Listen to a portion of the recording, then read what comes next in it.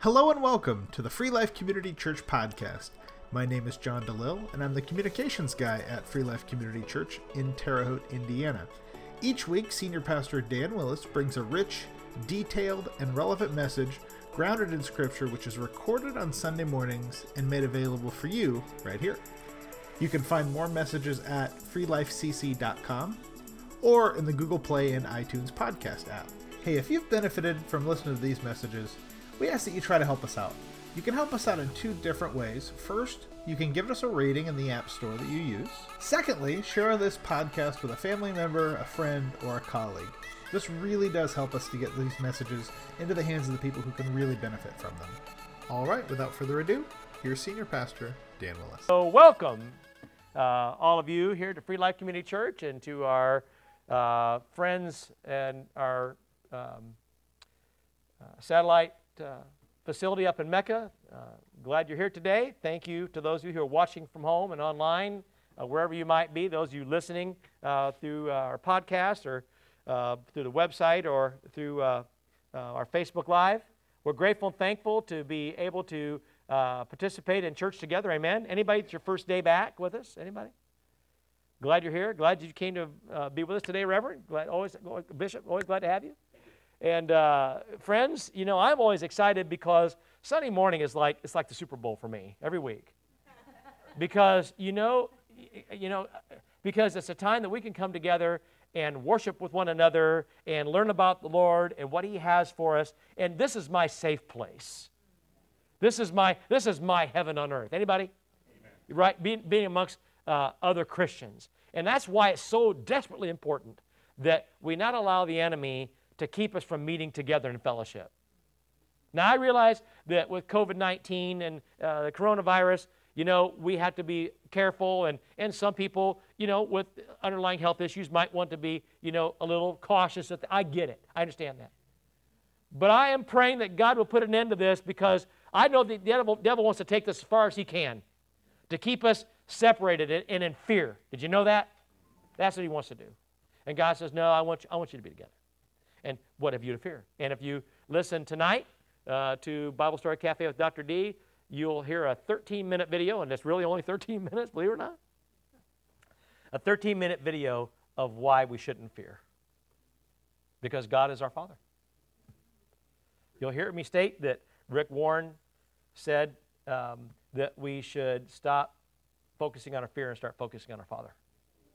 Amen to that, right? And so I want to give credence where it's due there, because that's so true. And so as we continue in our sermon series today on Matthew 7, he said, what? He really said it. What did he say? Well, today he says that we need to do unto others as we would want them to do unto us. The golden rule. I don't know if people realize that the golden rule is actually a biblical statement. There aren't many that we say today that are biblical, but this one is. And Jesus said it.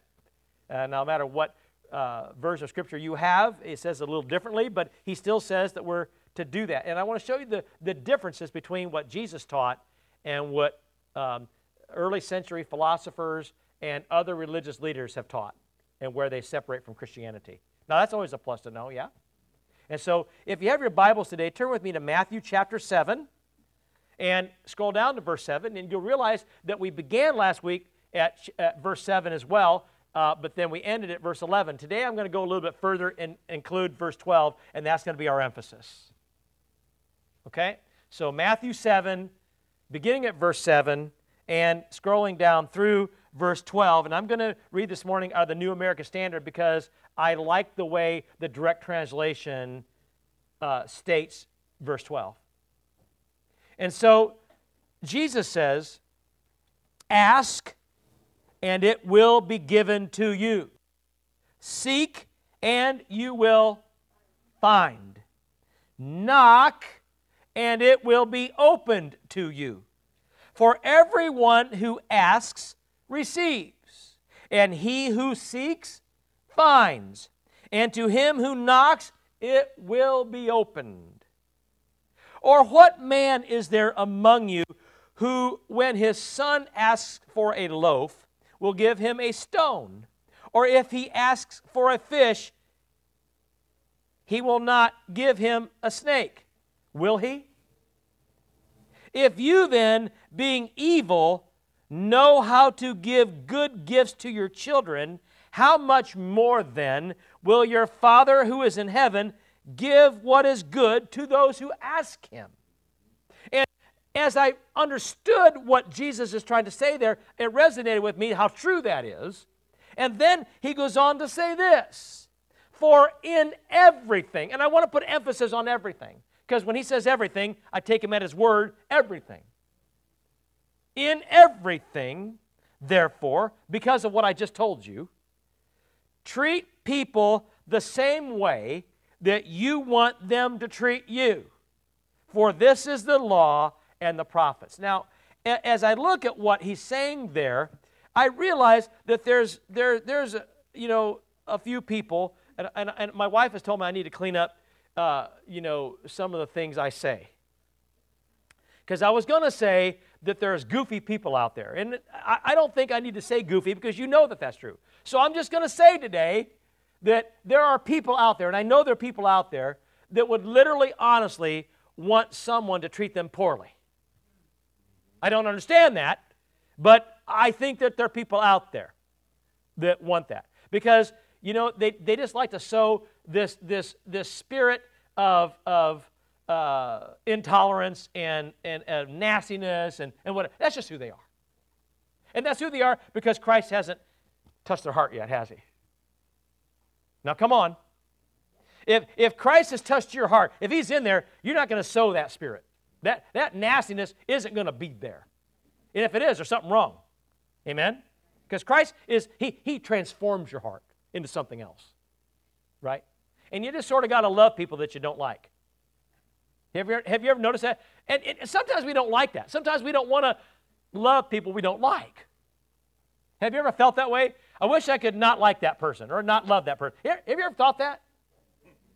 But it's interesting how, that's completely on Scripture, but sometimes in our humanness, that's what we want to do because, doggone it, we feel like they don't deserve it. And the Bible's filled with people that, even in the disciples, they even alluded to the fact that some people that they were around didn't deserve the love of Christ.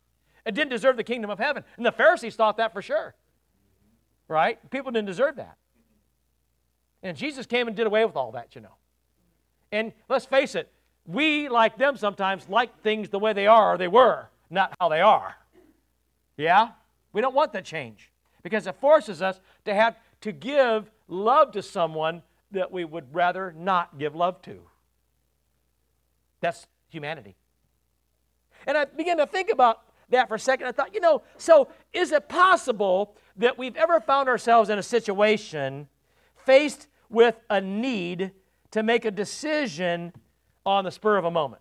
Has anybody had to do that? Make a decision like that. There was no time to think about it. Now I want to do something here. Who among you makes snap decisions? Raise your hand. Who does it? Who makes snap decisions? Keep your hands up. Who makes a snap decision and you don't want to fiddle around with having to think about it for a while? Amen. Right? And you guys at home, you guys at Mecca, do the same thing. Think about it and look around and smile because you know who they are typically. Okay, now put your hands down. Now, who among you in here or at home or at Mecca or whoever's listening, who among you has this like almost, not a dislike, but almost a disdain for somebody who makes snap decisions because you can't do that. You got to mull it over. You got to think about it. You got to think several days on it, pray about it again and again and again, and talk to different people, and you struggle to make a decision on something. Who among you struggles with people that can make a snap decision? Oh, nobody in here. Well, Jay said he does. Anybody else want to be? Okay, John. Okay, yeah. See, yeah, right. See, but isn't it interesting how God made us all different, and we can make decisions differently? Is either one wrong? No. And maybe somebody is in between somewhere. Like it depends on what it is. You might make a snap decision on some things, but other things, well, you're going to think on it for a while. Or I guess, how do we call it? We chew on it some. Yeah?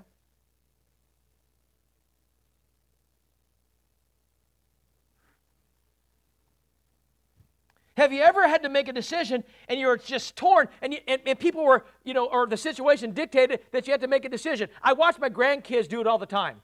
I have found that when I take them to what they call the yellow store, which is Dollar General, when I take them there and I tell them you can get one toy or you can get one piece of candy, I'm better to go myself, pick out for them what I want them to have, and take it to them. Because if you let them do it in the store, brother, you're going to be there a while. Because they can, and they're like this. They put their hand in their pockets and they're just, woo! And same thing at the soda machine. Like, they'll stand there and they'll, maybe there's only 2 things in there, maybe. And they're and they gotta wait a while to make a decision. And like I said a few weeks ago, some of you are like that in a restaurant with a menu. One person amongst the group cannot make a decision. And then when they do, they'll say, I should have got what you got. Well, let me make the decision for you then. I am happy to do it. Because we'd have been eating an hour ago. Right? I tell my grandkids, just pick one already. Got the same amount of sugar probably. You're just getting sugar in a different way. But some of them, and as they get older, they get wiser, and they start thinking, well, this one's got so many ounces, and this has got so many ounces, I'm going to pick the bigger one. And some of them are still stuck on just the color and what have you.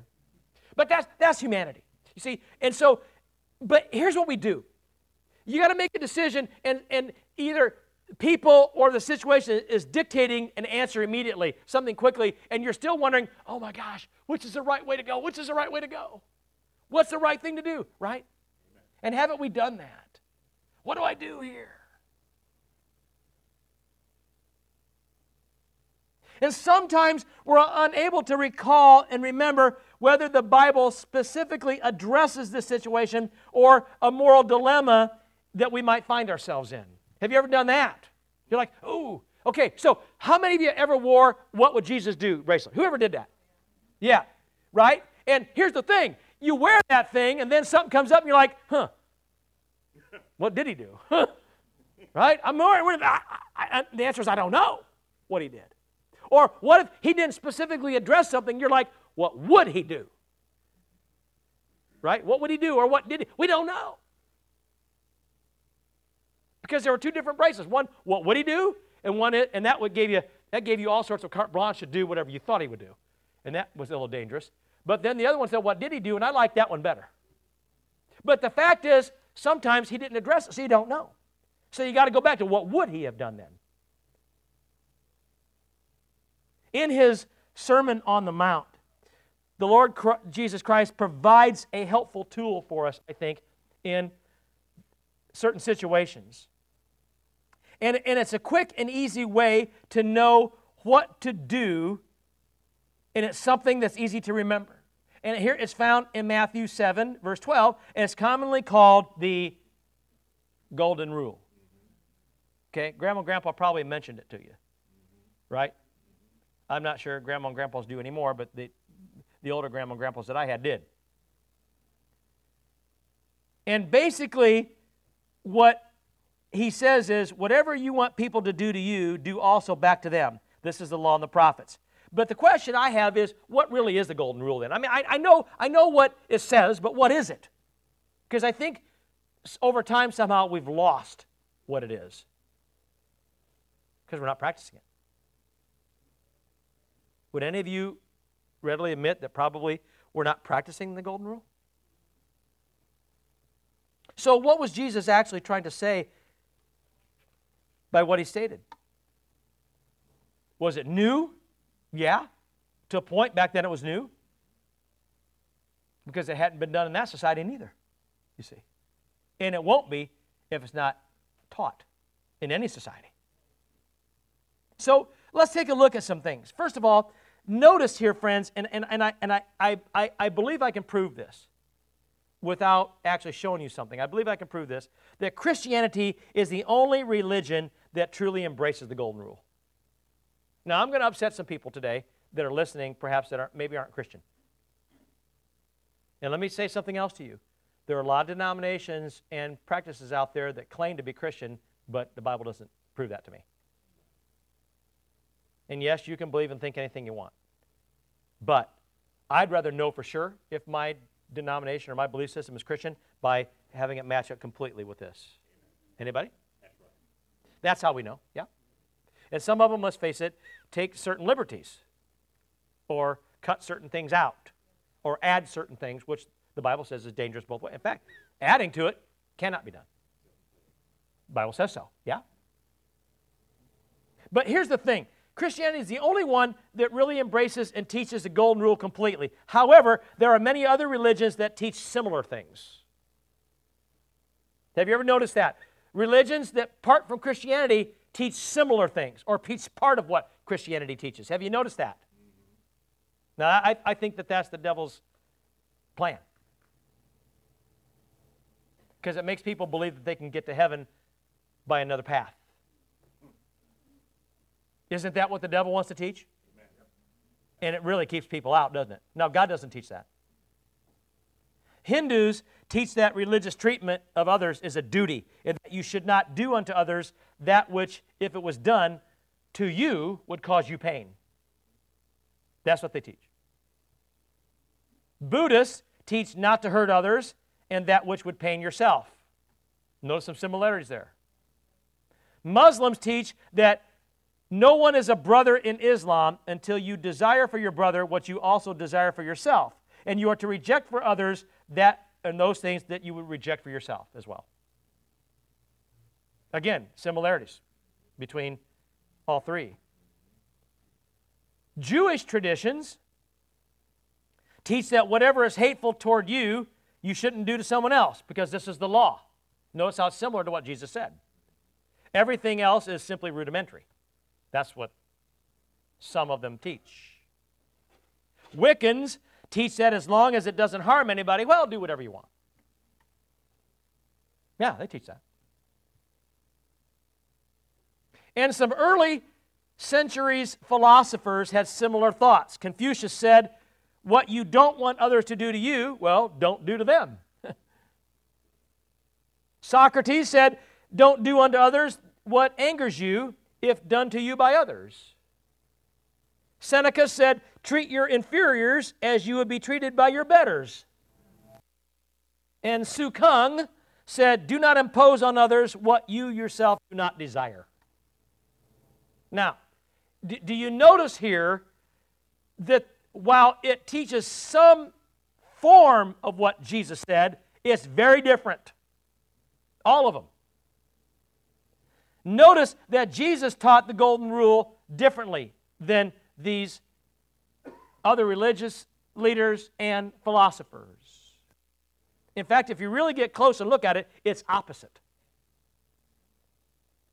Christ requires you, get this, to do something favorably and good toward other people, while the other religions only prohibit you from doing something unfavorable to others. And there's a difference.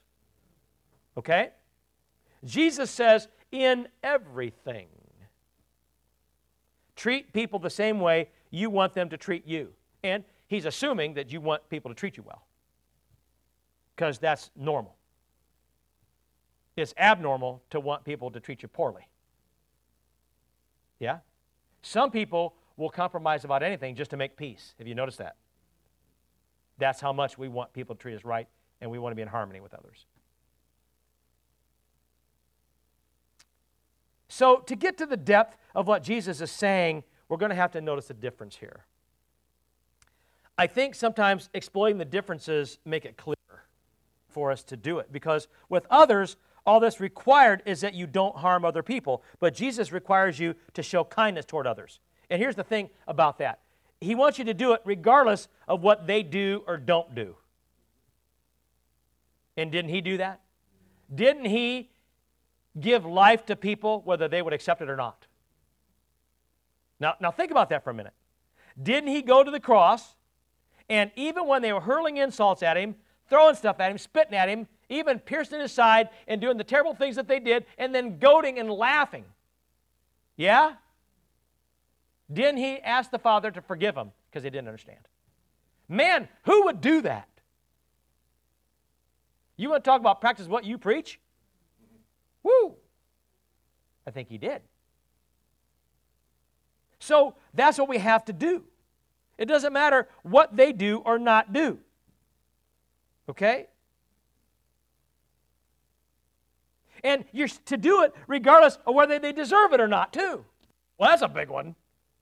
Because if you want to get technical, there was nobody around that cross or in that city or even today that deserved what Christ gave.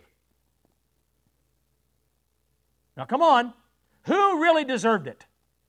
Who deserved the life that He gave on the cross? None of us. The Bible says none of us deserved it. Yeah? And it's up to you. God says you didn't, and that's what counts. God said nobody deserved it. But He gave it anyway.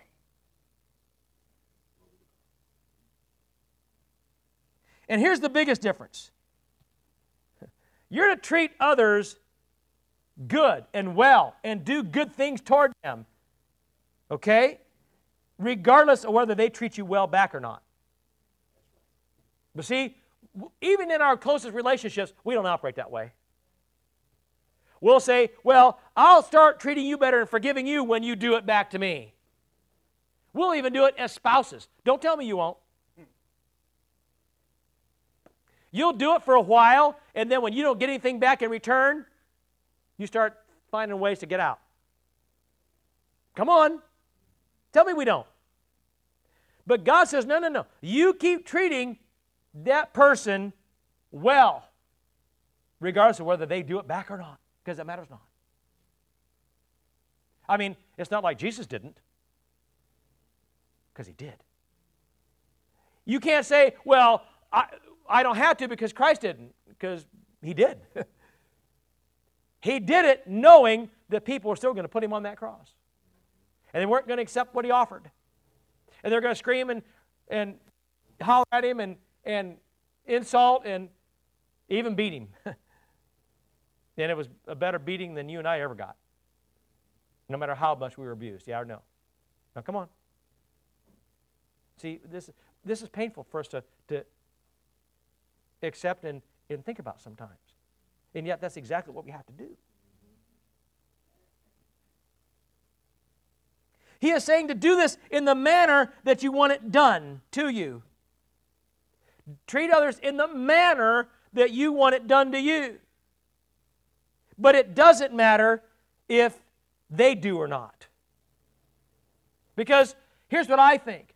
I think that if you have the Spirit of Christ in you and you sell out to Him and you start treating people in the manner and way that He first treated you, if you do that, then you will give them way more than they'll ever give back to you. Because that's how it works for Him. We give way less back to the kingdom than He gave to us in the first place. Don't we? We give way less back in our lives. Because we give a portion of our lives to the church and to the kingdom. And what did Christ give? Mm-hmm. And if you really had to think about it for a minute, I want you to look in the mirror as God is your witness. Because it's funny too, because when you look in the mirror, it's not just you looking there. Because I used to think that Christ was looking back at me. No. He's standing beside me with His arm around me, looking there too, see. Has anybody ever noticed that? That when you're really doing an evaluation of yourself, Christ has got His arm around you, and He's looking too. It's like you're together in the selfie. You're together in the selfie, and it's the two of you there, right? And you almost want Him to get out of the picture for a minute. Because when He's there, well, it changes the perspective in the looking glass. Doesn't it?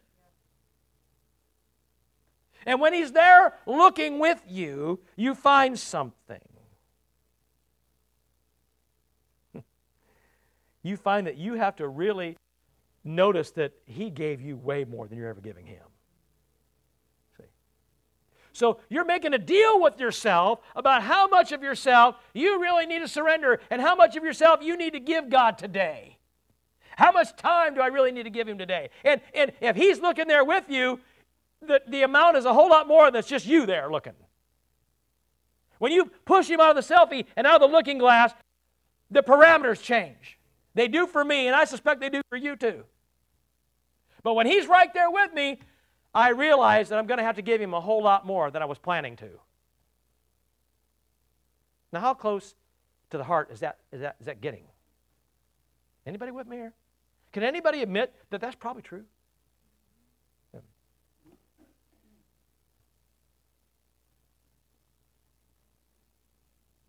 You see, in this manner, Jesus' rule is the only one that's really golden. And the others are, in my opinion, simply cheap imitations. And I think if you look closely, you'll see that that's true. Because they don't require anything from you. They simply require that you don't do anything bad to people that you don't want done to you. That's all. So you can treat everybody else with kind of a mild indifference. As long as you're not doing anything bad to them, do whatever you want. And in any manner you want, at the amount that you want. And God said, no, because I did an awful lot more than that for you. So you have to in turn do it back to others. See? And that's the difference between Confucius and Muhammad and Seneca and everybody else that teaches anything different than Christianity. That's the difference. And are these other philosophies of value? Maybe, but they're not golden. And we don't like cheap imitations because they just don't hold up. Yesterday, okay, I've been painting for a long, long time. I own a painting business, and once in a while, still will kick myself every time when I say yes, doing it. And here's the deal, okay? So there's lots of different sprayers out there that you can use, okay? And I'm not, we put up a new fence, a wooden fence at our house partially, and it has to be stained. And my wife on the outside, of the fence was just the wood up and down.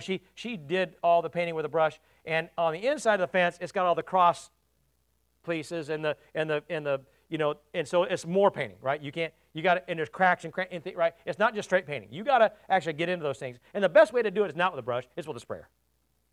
And I had a dilemma. Do I want to drag out my Graco, several $1,000 sprayer and use that, running that stuff all the way through, or do I just want to go get, electric sprayer which puts it in the little cup, right?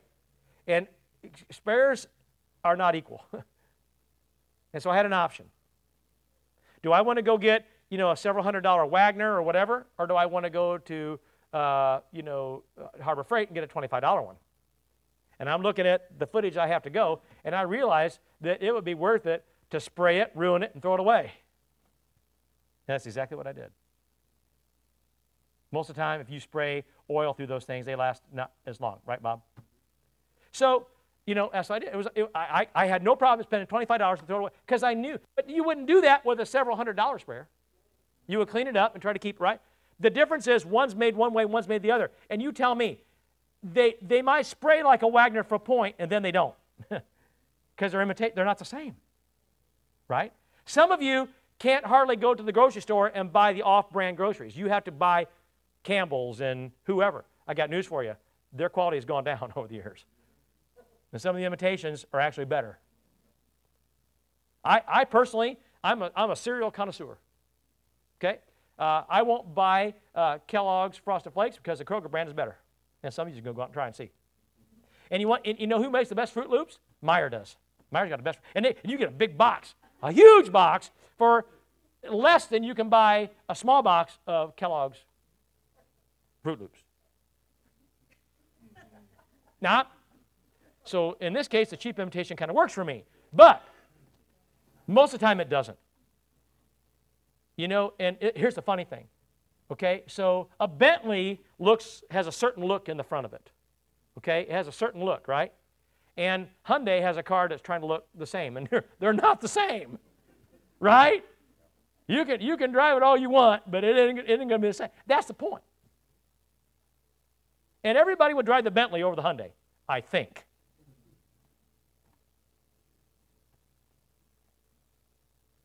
But the interesting thing to me, the cheap imitations don't work, but here's the deal. The only ones that even come close to the teaching that Jesus taught were those things that are found in Hadith, which are the sayings and traditions of Muhammad outside the Quran. Now, some of you didn't know that. Some of you do. You had a little education, you'll know what I'm talking about. Okay, so these are the things that Muhammad said outside of the Quran, And so it's basically tradition. But the truth is, much of Islam, what's taught in Islam, is based on what Jesus taught 600 years before Muhammad. It is. A lot of it's the same types of things. Regardless, what Muhammad taught was nothing more than a secular rebranding of the things that Jesus taught. That's the truth. Just don't do bad to people, and then you're all right. Seneca, who lived about the same time as Jesus did, and I'm starting to wonder if he had been influenced by the teachings of Christ, because what he says, again, looks similar to what Jesus taught, but it's not the same. And the only problem is that these guys didn't teach from the standpoint of God the Father. That's what they didn't do. It was a human form of religion. And Paul talks about this human brand of Christianity in 2 Timothy 3:5. He says they have a form of godliness, but they deny its power. And as I begin to think about that, I realize, friends, that we live in a world today where we want to have our own form of Christianity. We want our own form of this isn't a new concept. It's been going on for centuries. Decades, centuries, years. And again, that makes us no different than Muslims, no different than Wiccans, no different than Hindus or even our early century philosophers, because none of their teachings lead to heaven. That's it. Jesus said there's only one way to the Father, which is in heaven, and that is through Christ the Son. And these other things teach that the Son was a prophet or a good person, not the Son of God. So you can't get there through him. You can hope and wish and whatever you want all day long and twice on Sunday. And the fact is, it's not going to get you there. And sure, somebody's going to say, oh, yes, it does. Well, I think you're going to find out. Now, I want you to stop and think about this for a minute. None of their teachings lead to heaven. So why would we accept it? None of them. And you know what they say about Christianity? Well, that's kind of arrogant, isn't it? Maybe, but it's true. If Jesus said he's the only way, then he's the only way.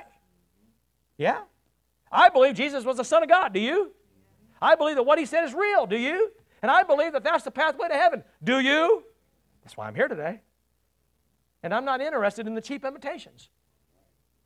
Now, they may allow me to do some things that Christianity doesn't. But in the end, is it really that important? No. I'd rather have heaven. Would you? So what Jesus taught was something new in comparison, but it certainly is more effective and has a much better plan and a whole lot better reward. Anybody? Sometimes it's difficult, I think, to know what to do as it relates to Scripture because we're not sure about some of it based on our own interpretation or just the relativity, I think, sometimes being hard to understand it. Because some Scripture is hard to understand. Isn't it? And some of you will call me up, and don't you just love it when I say, I don't know? Because I don't sometimes. And I can say, this is what some scholars have said, this is what's been taught, and this is kind of what I think. But I don't like to tell you what I think. I like to tell you what I can prove. And there's an awful lot of things I can prove in the Word of God. Anybody? This is what Jesus said. So to me, that's where I want to stay. And then there are those things that are seemingly not mentioned specifically in the Word of God. But the beauty is, friends, that Jesus gives us this guideline for the righteous treatment of other people. Jesus actually gave us a guideline. And you know what it was? Himself. Himself. He gave us a guideline on how to treat people the right way, and it was Him. I mean, is there a better example? I don't think there is. His guideline is completely in line with the law and with the prophets because the Pharisees were afraid He was coming to change things, and He didn't change anything. In fact, He said, I didn't come to destroy the law, but what? Yeah. I didn't come to do away with it. I came to fulfill it. I am the fulfillment of the law. And that's why when pastors say, well, we're not under the law anymore, they're wrong. We are. Because grace doesn't throw the law out. It never has and it never will. They go together. In fact, the whole Word of God is the whole Word of God. Anybody with me here? Is the law in here? Is the law of grace in here? Then they go together, don't they? Now, it might be changed as to how it was fulfilled, but he still did it. Yeah? I mean, aren't you grateful that we don't have to sacrifice animals on our front lawn for days at a time? I'm pretty grateful of that. Right? That he was a living sacrifice once and for all, and that now I too am the living sacrifice as I live my life. And now he wants me to live for it, not necessarily die for it, you see. Christ did that for you. And as we've seen earlier in the Sermon on the Mount, Jesus taught the standard of righteousness that contrasted with that of the scribes and the Pharisees. I mean, there's no doubt about it. That's why they hated him. But it was always in harmony with what the law actually revealed. In other words, the law wasn't wrong, but they used it wrongly. And they put a yoke on people that Christ never did. And hasn't the modern church done that? The modern church at times has put a yoke on people that Christ did not. And as Wesleyans, we've been guilty of that. Haven't we, Pastor Bob? Now, some people still, especially if you've been in church a while, still kind of hold on to those things that Christ never taught us. Do I think it's wrong for you to take drink? I don't. But I think it's wrong to be drunk. And you don't know your tolerance. So Jesus said it's better to not do it at all. That's what I read out of it. Is it wrong to dance? No, but let's face it, there's some forms of dance out there that nobody ought to be doing. Huh? Never mind it. You know, not only is it inappropriate, probably hurt for a week afterwards.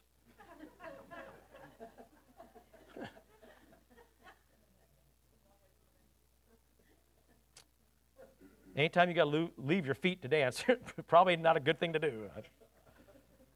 But I mean, right? I mean, television. You know, television isn't bad, but it sure can be. Let's face it, there's some things I just need to shut off. Anybody? Right? Internet is not bad, but you sure can use it for bad things, can't you? A lot of things. See the point here? This is the point. We've placed rules on people that don't need to be there. What we should have done is emphasize a strong relationship with a holy God that's righteous and pleasing to Him. That's what we should have done. And praise God, now I think we are. That's what we're doing. Problem is, it's hard to get people back, see? It's hard to get them back into that. Because they want to put one foot in the church and one foot outside of it. Right? And experience all things. Enlightened, they call it. I call it compromise. And if you really want to know what you should and shouldn't do, get in the Word of God. I think He'll tell you. And if He doesn't address it specifically, you're going to know what the spirit of the law is. Anybody? The golden rule that Christ gives us completely summarizes what the law and the prophets were all about. Just as the commandment to love your neighbor as yourself summed up the law according to Paul. Paul says, well, you know, the law basically says do unto others by loving them. Love them as you love yourself. That's what Jesus was all about. The law was always good, and it was effective. But people struggled and still struggle to actually follow it even today. Yeah? This is why Jesus taught that we have to have this heart change from within. Because if you don't have a heart change, the rules aren't going to do you any good.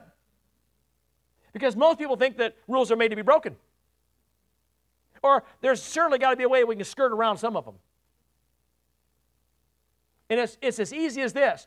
You go into any hotel or public or a public pool or a hotel that's got a pool, almost every time there's a set of rules posted right there, pool rules. And you know, we go, huh. And I guarantee you, even Christian families are breaking the rules. Yes or no? If it says don't dive, I would say don't dive. Probably it's 2 feet deep or something. Bad idea. If it says don't run, there's a reason why it says don't run. People get hurt that way. Okay? But do you see kids and even adults sometimes running in the pool? Do you see them doing exactly what it says not to do? And you say, well, that's kind of innocent. No, it's the same thing. If we'll do it there, we'll do it here. Right? We'll do it. We are doing it. Did He really? And isn't that what the devil told Eve? Did God really say that? In our minds, that's what we're doing. Now, I'm not telling you to be rigid Or what's that word, that word anal we use? I'm not telling you to do that. But what I am saying is that God has a set of standards for us. He knows what they are. And He says, I did them, so can you. I did this, you can too. But you're not going to follow the rules unless there's a heart change. You're not going to want to. You'll find a way to get around them. Otherwise, it's simply a works-based religion. And that doesn't work. Christ said, you can't follow a bunch of rules, Pharisees, and expect to get to heaven. It's not going to work. It won't get you there. You got to have a heart change. You got to have a love for the Father. Because if you have a love for the Father, Jesus said, if you love me, you will obey my command. So He's asking you today, do you really love Him? Because the opposite of that is, if you're not obeying His commands, you couldn't possibly love Him. Now people will say, oh, that's not true. It is true. I mean, how do you take it any other way? If you love me, He told Peter how many times? 3 times. Peter got upset. But why did He repeat it to him? Because He knew. He wanted to drive the point home. If you love me, do what? Feed my people. Feed my sheep. Love them. Do what I've done toward you. Teach them. And it's going to be a sacrifice for you too, because they're going to get on your nerves. But do it anyway. As you know, Peter, you got on my nerves. Jesus said, how much longer do I have to put up with you? And I think sometimes He does the same to me. How much longer do I got to put up with you, man? Well, I'd have thought you'd got this by now. I mean, you're leading a congregation of people. I thought you got it by now. Yeah. Has He done that to anybody in here? Right? Listen, this isn't about you. Rick Warren's right. It ain't about you. And if it is about you, then you're not a Christian. Because a Christian doesn't make it about themselves. They cannot make it about themselves. It's all about Him. And if it's about Him, it's about others before you. That's how you love others before yourself. That's how you put others before yourself. Without Christ, you can't do it. It's a human impossibility. Because the ruler of this age teaches you to love self first. He always has. Because he loves himself first. He doesn't love you, no matter how much he helps you at the beginning. Huh? This is a certainty. Are you here to serve, or are you here to take? That's what God wants to know from you. That's what He wants to know from me.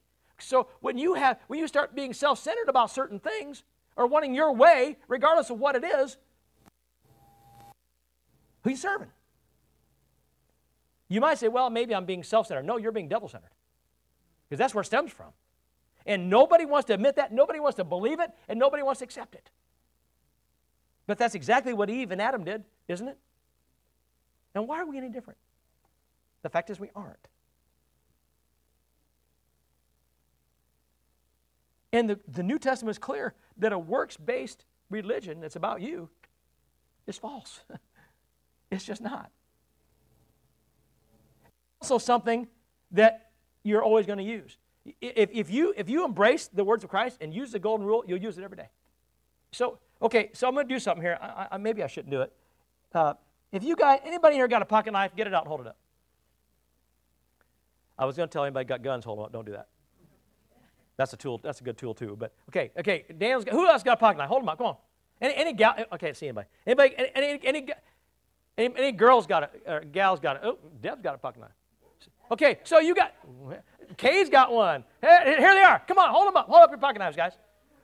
Anybody got a blade in here? Hold it up. Okay. So here's the thing. Why do you carry it? Because you might need it. Anybody just carry it because you might need it? Right? Have you ever known anybody that carries a bottle opener on their keychain? Who's got a bottle opener on their keychain? Come on, be honest. Don't think the wrong things. There's other things that come in bottles. Okay? So who's got a bottle opener? Any Marines got a John Wayne? Who's got a John Wayne? You got a John Wayne? Who doesn't know what a John Wayne? You got one on your key ring? My man. With a John Wayne, you can open anything, can't you, Clyde? You don't even make them anymore. You can fold that thing up. You can open any can. And brother, sometimes you're hungry. No can opener, I'm telling you. So a John Wayne will do that for you. That's a great tool to have. Some people carry a tape measure with them all the time. It's a small one. They put it on, right? Because they use them all the time. Does anybody have anything else that you just carry with you because you might need it? Give me an example. It's okay. You can shout it out. What? A shirt key? Oh, church key. Okay, well, there's different kinds of church keys. And I know what kind he's talking about. And some of you, make an appointment, we'll talk about it. Okay? Yeah, there's different types of church keys. But all of you could use a church key, right? Okay, get one. But here's the thing. We have different tools that we know we might need or use them often. Now, hopefully, nobody in here carries a roach clip on their keychain, because that's a tool you don't need. And it will tell me more about you than I ever wanted to know. But seriously, some people carry things like this no matter where they go, see? Okay? Oh, and by the way, roach clips look like tiny little crescent wrenches now, so I ain't fooled. Right? Or alligator clips, right, Pastor Bob? Yeah. So here's the deal. Anybody in here wear a pocket protector? Don't say that.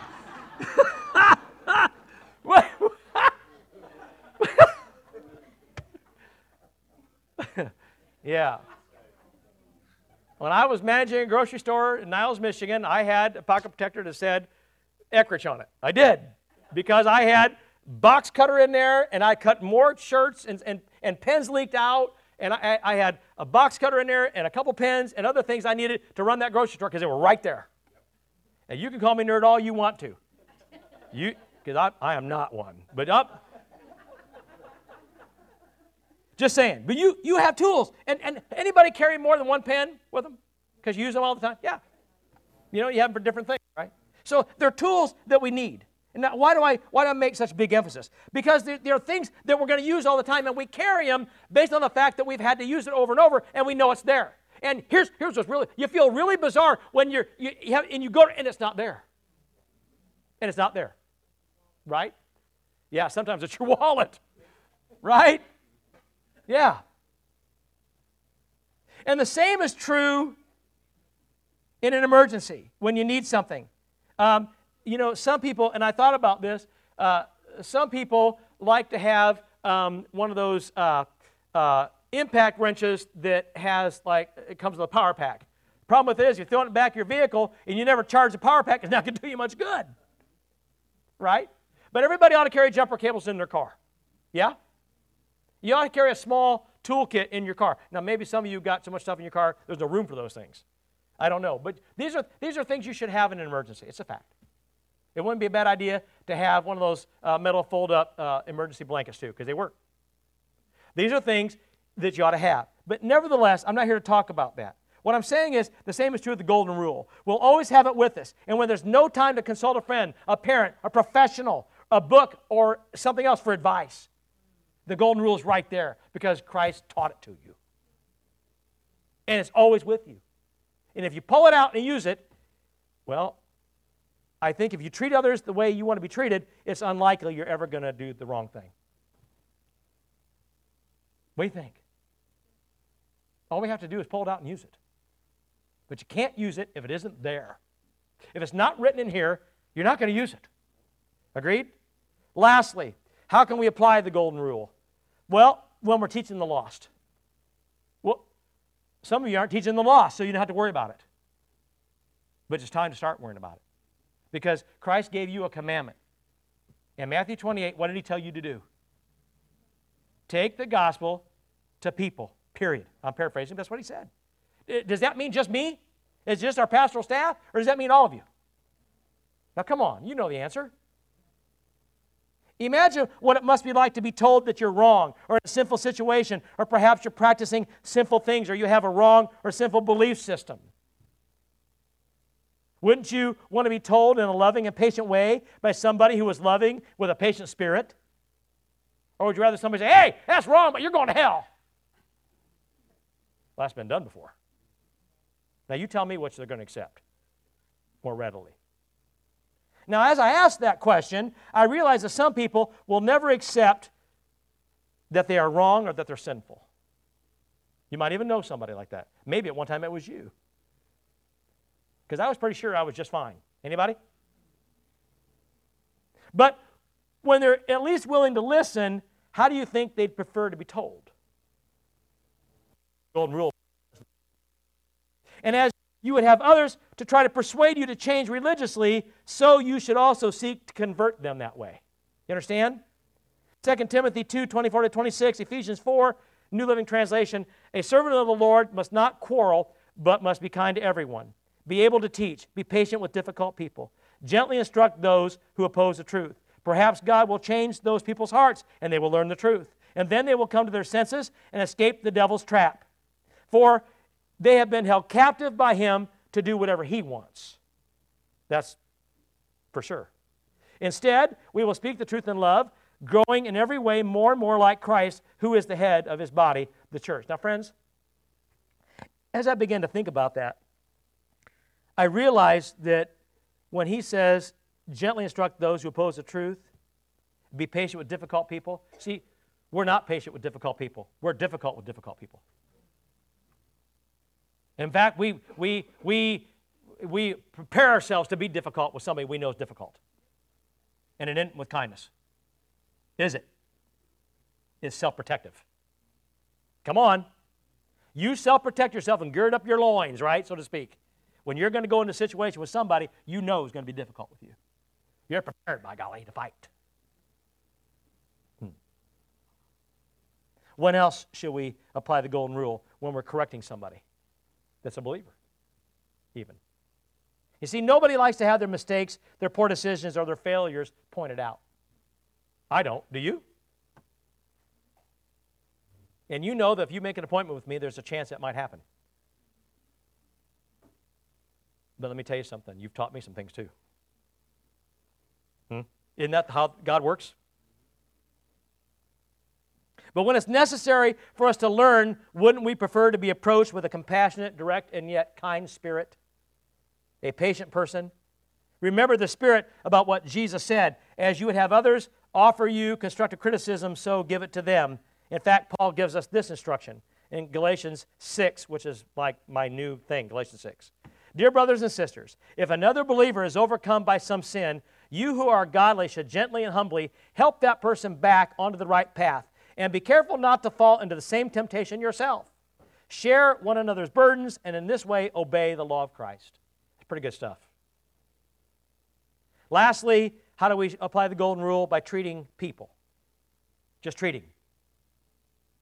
I mean, there's only one way to treat them. So that's all I have to say is treat them. It doesn't matter if it's family, neighbors, friends, or even enemies. You see, friends, we typically treat each of those groups differently. You will treat family members differently than you will treat an enemy. Yeah? You'll treat an acquaintance differently than someone that you're close to. That's just a fact. Everybody likes having a loving family. We love having good neighbors, and we love having no enemies. How right am I here? But applying the golden rule will not only transform us, but may also transform those around us. Sibling rivalry would cease, neighborly squabbles would be non-existent, and enemies just might become friends. And isn't that what Jesus was trying to say? Secondly, there's a massive difference between being a good person and being saved and in the kingdom of God. There's a massive difference between the two. Likewise, there is a massive difference between treating others the way Jesus taught versus treating them the way society teaches. Now, am I right? Isn't there a difference between the way Jesus taught and what society teaches to treat people? Because in society's mind, people have to earn how you treat them, good or bad. But Christ says, no, that doesn't work that way. In other words, we cannot limit the application of the golden rule to just religious matters, can we? Use it in everything while living life. Remember, that's what Jesus said, in everything. So as our worship team comes this morning, as we close this thing up, my friends, the golden rule would reconcile, in my opinion, everything in life. where there's people or situations. In fact, one of the greatest philosophers I've ever known was the British preacher and theologian Joseph Parker. He was long dead before I went to school, but going to school in England, I had to study a lot of what he said, and he was a brilliant guy. And he once said, the golden rule would reconcile capital and labor, all political contention and uproar, and all selfishness and greed. That's what he said. What Parker was trying to say is that following the golden rule would be the impact on our society if people would actually follow Jesus' words. But let's start a little bit closer to home. Let the golden rule transform our lives and then those closest to us. The brilliant American poet Edwin Markham, and most of you know who that is, once wrote, "We have committed the golden rule to memory, now let us commit it to life." Man! Woo! That's huge. This reflects what is true with most people. They know the rule, but they don't live by it. You see? We can quote it, but we don't do it. Well, what good is that then? According to the Word of God, if Jesus is truly your Lord, then His golden rule will govern your life. And ask yourself this morning, who is your Lord? Is it yourself? Is it some famous celebrity who has an opinion that everybody seems to want to follow? Or is it Satan? Because if it's any one of those, you've got a problem. Or is it Jesus? There's the thought. Now that's the one you're looking for. Because He will not only transform your life, He'll transform the lives around you. And when He does that, He will transform the world. And that's what He came to do. And you're part of the equation, aren't you?